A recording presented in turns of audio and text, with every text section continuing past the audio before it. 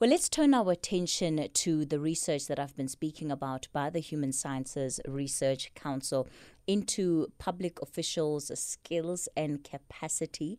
It was conducted between 2019 and 2021.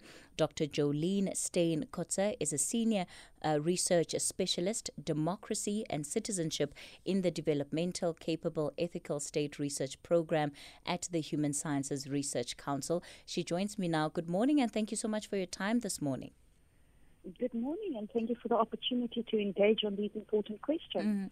So 3 years would be sufficient time to pick up any kind of patterns across the municipalities that you were investigating. But when we talk about skills and capacity, what is it specifically that you were looking at? When we look at skills and capacity of municipal officials, one of the key themes that we started picking up very early on is that there were a number of studies that had already looked at, for example, do municipal officials have the correct qualifications? Do municipal officials, for example, have the necessary work experience and so forth? And of course, those are important questions. But I think a very much underlooked element around municipal official skills and capacity is the whole question around, the broader institutional environment, both external and internal, in which municipal officials need to conduct their day-to-day business and needs to be capacitated, needs to be skilled for effective service delivery and ethical leadership. There's a lot that is constantly said about whether or not there should be a basic educational requirement for those who are not just contesting office in the form of councillors, but also that those that you may find in administrative positions in municipalities, because there have been cases where people hold very senior positions, but they simply do not have the kind of qualifications that would at least signal that they are capable of being efficient in those positions. Have you found that there are areas that are more susceptible to those kind of challenges? I think a critical area, in terms of that specific aspect, we do need to look at the political and administrative interface. And of course, questions of political patronage where, positions are promised not necessarily on the basis of qualification, but rather on the basis of political loyalty. And political patronage then starts undermining almost the effectiveness in service delivery, and not just service delivery, but also the effectiveness in terms of strategic and visionary planning for developmental outcomes. So are we able to say that if a municipality has X amount of posts available, in the study, what you have found is that, there will be perhaps a certain amount, 20% of people that are qualified for those positions, or the other half then being part of those networks of patronage. Are we able to say definitively what those patterns look like? The final report will engage those patterns more deeply. What we presented now were the preliminary results. So, of course, one of the key challenges around, as you've mentioned, when you look at municipal capacity, a key area as well in terms of, qualified people, staff shortages and so forth, also relates very, very strongly to a rural-metro divide, where metropolitan councils and municipalities and administrations seem to be better capacitated than what you would find in rural communities. And that is also a key area of concern if we consider some of the spatial legacies, that need to be redressed, and also the injection of economic development within rural communities. We're going to continue the conversation with Dr. Joleen Steyn Kotze after this quick break. Kathy Motlatlana on SAFM. We're looking at the skills and capacity of officials at a municipal level, and the latest research by the Human Sciences Research Council that has found, that there are really some gaps that exist at a local government level, and it's of course asking different questions about how this can be improved going forward. Dr. Joleen Steyn Kotze is our guest on the subject this morning. Dr. Kotze, one of the things that we're also seeing here is that by and large, it creates a picture of what it is that those who are going to be coming into these councils, some of which will be new individuals altogether, are set to be inheriting. No, most definitely. I mean, we're sitting with a local government sphere that has been politicized, or a very politicized institutional environment for quite a large number of years. And that almost becomes part of the organizational culture that you're working within this highly politicized organizational institution, and it also creates instability, it creates uncertainty, because, of course, depending on the politics of the day, would determine whether you are secure in your position or not. And one of the things that you have highlighted is that you believe that workers at a local government level easily get away with poor performance, and that ultimately there seems to be a lack of political will on this issue of accountability. One of the key themes that emerged quite strongly is exactly that the issue of a lack of consequence management.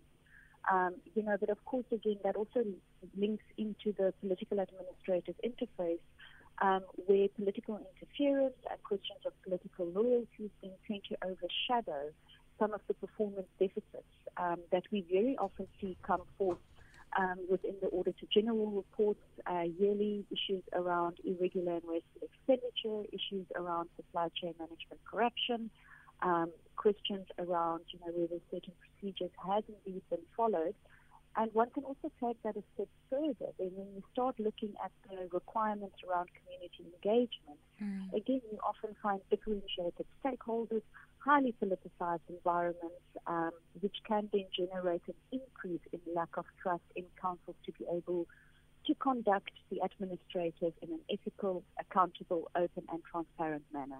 So is part of what you're saying, at least that this research has revealed, that politics takes preeminence at a local level over delivery, and delivery would mean that over whatever administrative functions that need to be met that are not met, but because perhaps the politics in the area weighs in a certain direction, then there's likely to be very little accountability.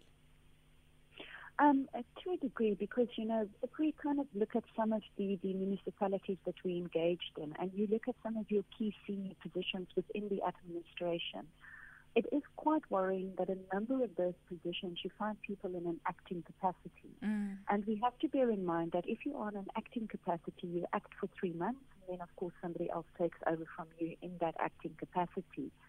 That does not create stability or continuity. And I think it also speaks to a contested space and somewhat closed space in order to find that institutional stability needed for effective service delivery and achieving developmental outcomes. Let me go to Aisha. You're calling us from Uppington, Aisha. Always great to hear from you. Good morning. Morning, Kathy. Morning. I agree with your speaker on basically everything that she has said. I only disagree with her on one point. It is not that there are not capable people or qualified people to work in the municipalities in the rural areas. There are. How many graduates sitting at home?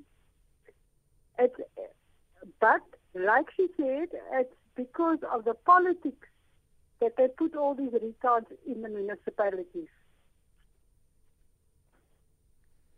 Okay, Kathy. Okay, all right, Aisha. Dr. Steyn, do you want to comment on that? It's quite interesting that what we found especially when we engaged with municipal officials and key stakeholders within rural communities. So very often a dynamic that happens within rural communities is people come in and they are qualified, they have the correct technical capacity, for example, for the position, but they do not necessarily stay in those positions very long. They rather would migrate into metropolitan areas, which then further weakens capacity within the rural community. So it's not a question necessarily about a lack of qualified staff within rural communities, but rather almost the prestige associated with metropolitan councils versus rural councils. And we do hear some of those administrators who work in the more rural municipalities saying that they struggle to attract skills to those areas. Is that part of what you found? Is it in line with what you found? No, it definitely is, because, for example, you may have a number of vacant positions for engineers, and those positions may start to be filled slowly but surely, but because of the allure, for example, of working within a metropolitan council or even at a provincial level or within a national level for that matter, then somewhat detracts from the value individuals are able to add within their positions that they have taken up within rural councils. So what are the solutions, the practical solutions to some of these problems? I think there are very critical conversations that need to be had around institutional transformation, especially if we consider your differentiated spheres of government, because you are dealing with the national, provincial, and then local government, so there's 3 levels. There might also be a necessity to start looking very closely at integrated development plans and how those actually align towards the national developmental priorities, and perhaps allow some form of decentralization or institutional agility, because you often find some of the legislative and regulatory requirements doesn't necessarily allow for local councils to be very effective in proactively dealing with future crisis, but rather be much more reactive. In what ways? I'm going to reflect on the Nelson Mandela Bay municipality, for example, which is a quite an interesting case study because we have seen a lot of political and administrative instability. We've, of course, have coalition government from 2016 to 2021, and we also now have a council that is unable to almost form a government because of a breakdown in coalition talks. And we're also sitting in a situation within that municipality where day zero is looming. The water crisis is getting very, very serious. It has been very, very critical for a number of years now. But I think because of your administrative instability, some of the legislative requirements around funding assistance, and of course the political dynamics, then impact on the ability of the municipality to make sustainable plans to avoid reaching day zero. And as it stands, do you think that the regulatory frameworks that we have, even at a local level, allow for these kind of changes to be made and allow for this preemptive leadership that is not always responding to crises or even having to allow the crisis to happen before it can respond? It was very interesting in terms of and many of the key stakeholders that we had interviewed, as well as many of the public officials that we had interviewed, highlighted that, given the regulatory framework and the compliance requirements, they are not necessarily willing to take risks. So it creates an organizational culture of risk aversion, which is not conducive when you are sitting in a situation where you do need to manage a looming crisis in future. So there was almost a sense of, we know that we've got this crisis coming, but this is the box in which we have to operate, and I'm not willing to step outside of that box because I may find a negative audit finding, which in turn will impact on my performance evaluation, which may affect me in future negatively. Dr. Joleen Steyn Kotze is with the Human Sciences Research Council. Thank you for your time this morning. It's just after 10:30. Luyanda has your latest headlines.